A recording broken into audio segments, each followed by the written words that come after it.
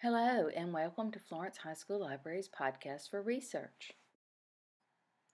Today, we are going to work with Magnolia, Mississippi's EBSCO portal. Be sure to look for written directions on our website.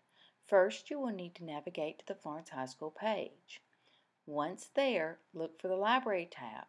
Hover over it and a drop-down menu will show up. Click on Databases, and for this podcast, scroll down until you see the link for Magnolia. Once Magnolia opens up, look for K-12 students at the bottom left of the page. Click Browse All Databases. You may be asked to sign in at this point. You can get the sign-in by emailing your teacher or librarian. Once you have signed in, look to the far right under Browse All Databases. Look for Search by Provider. Click EBSCO to follow along with this podcast. You should see a list of databases by provider. Scroll down until you see EBSCO host databases. Notice that it is the only database without a description. Now you may select the databases you think would be the most helpful. Be sure to use your critical thinking skills and don't just click Select All. If you are researching the invention of the computer, you probably don't need to search a database on plants. Once you have chosen the databases you want to use, click Continue. You are now at the search screen. I know there were a lot of steps to get to this point, but by going into Magnolia this way, we have added tons of options that you wouldn't have otherwise have had. Always choose full text while at our school. This only will let you see results where you can view the entire article. In college, you will have more options. Type in your search term.